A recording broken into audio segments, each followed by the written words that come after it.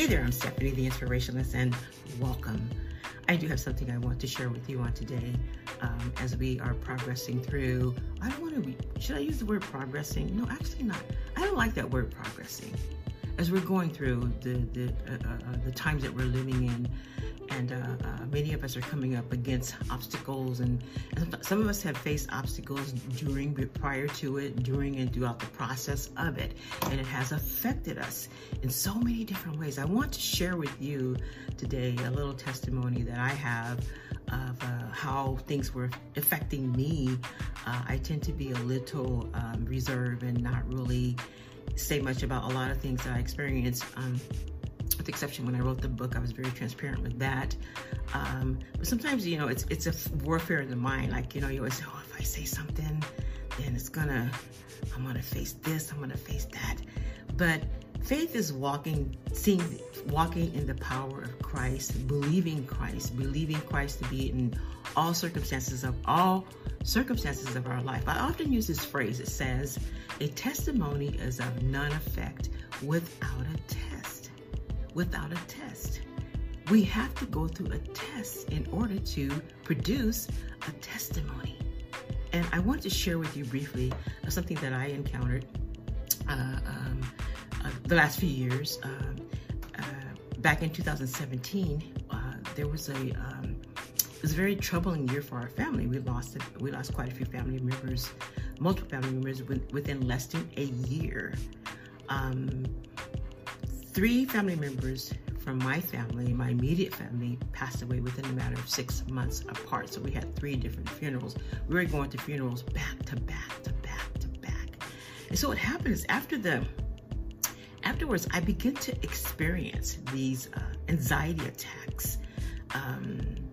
When I would hear about any loss or death or someone losing, I would experience these anxiety attacks. And so it was even during last year, we were dealing a little issue with the family, and it seemed it seemed to be a little turbulence at some point, and it felt like that, oh my God, not another loss. And so I remember coming home one night after going to the emergency room, and with the family member, and getting home and start feeling that same anxiety attack on me. And then, but I want to reverse back to 2017. I had that particular anxiety attack was a physical experience. It began to physically attack me on my body, and I was bedridden for a few months during that year, during that after the fact of those loss. And so I was going through all of these different types of back and forth to the doctor, trying to figure out what is wrong, and not being able to get out the bed, barely being able to make it to the restroom, and just trying to figure out, God, what is wrong? And then I go to the doctor, and this test is coming back negative. We want to take you to this test, and to the next test, and to this test.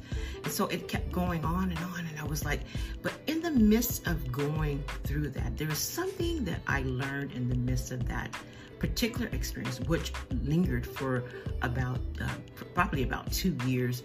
And even now, sometimes I call it my thorn in the flesh that tries to resurface itself up in me. But in spite of those circumstances, in spite of what I was dealing with, there was a part of me in my spiritual walk, there was a part of my faith that said, if you hang on to God and trust in God, that He will carry you through this. And then my flesh was it was like a warfare that was going on within myself for a number of months. In my book, I did this book, Behind the Bars of the Soul, this particular book right here. In this book, that was just a portion of life that seemed to be worse. It was like an ultimate experience that, you know, you have those experiences that they're so devastating that you think that, okay, this is the worstest that can happen to me in my life. And that's what I felt like after this book here. And this is only like 7.5 years of some of the dramatic experiences I experienced in my life. It was like just 7.5 years of that. But in the book, that part of my life, it seemed like the worst part of my life. But as time progressed, and then you begin to go through, this comes up, then that comes up, and then you're like, oh my God, this comes up, and it's like, you're back in another one again. You're back in another trial. And each trial in our lives seems worse than the other. Why? Because each has a component that serves an element that seems larger than the other one. It's like it's an area that, okay, I've checked this part, I went through this, and so when we hit another trial, it's like, it seems that component, it seems that the elements of that seems larger. It seems big at the moment. It seems, now this particular trial that I went through, where I talk about in this book, versus 2017, both of them ended up in loss, but it was like the elements, they seemed that they were larger than each other, but there was something that was parallel even in that.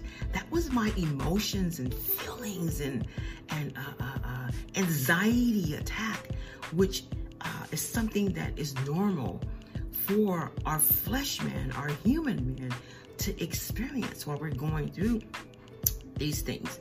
And so as I was dealing with that particular trial, I kept studying the word. I kept praying. I kept saying, God, you know, I believe you. I stand on you. But this thing right here, it don't want to leave me. It just wants to linger. You know, the doctor said that it's something that it's not, they can't do anything about it. You know, research has been done. I'm that person, I do research on stuff, trying to figure out what the root of it, or what his scientists have done today to improve it. Is there something natural I can use to improve it? All the above. I try to do all the above on it. But I ran across this scripture when I was going through that trial, and this particular scripture, after I read it, let me read it to you first. This is Paul talking. He says, "But he has said to me." Paul was in a situation where his he had this thorn in the flesh, and this thorn in the flesh that he was dealing with, he had prayed 3 times to God to take it away. 3 times, God, take it away. And so Paul gets to the conclusion. He says this, "But he has said to me," this is what he said, God said to him, "My grace is sufficient for you. My loving kindness and my mercy are more than enough, always available, regardless of the situation. For my power is being perfected." How can our power how can the power within us be perfected when we're laid out somewhere in the bed, or can't get up, or can't move, or things are happening in our lives and that we don't have that control of it. How can it be perfected? Let me continue reading. "And is completed and shows itself more effectively in our weakness." Oh my God. In my weakness? I was like, hold on a minute. When I read it, I was like, hold on a minute. I want this weakness to get over. I want it to be done with. And then let me continue reading. "Therefore, I will all the more gladly boast in my," this is what Paul is saying, "I'm going to boast in my weakness, so that the power of Christ may completely enfold me and may dwell in me. So for the sake of Christ, for when I'm weak in human strength, I'm strong, truly able, truly powerful, truly drawing from God's strength." And I wanted to admonish you today. That's in 2 Corinthians 12:9 through 10. And I just wanted to admonish you today that in our weaknesses, and we don't know what tomorrow holds. I don't know what tomorrow holds. I'm like, every day you wake up, you don't know what's going to happen, how things are going to shift, and how things are going to change, and this new world order that's coming in here. And he says that, Lord, I'm feeling weak. I don't know what to do. I lost my job. You know, I'm trying to survive. The rent is going up. The food shortage is here. What are we going to do?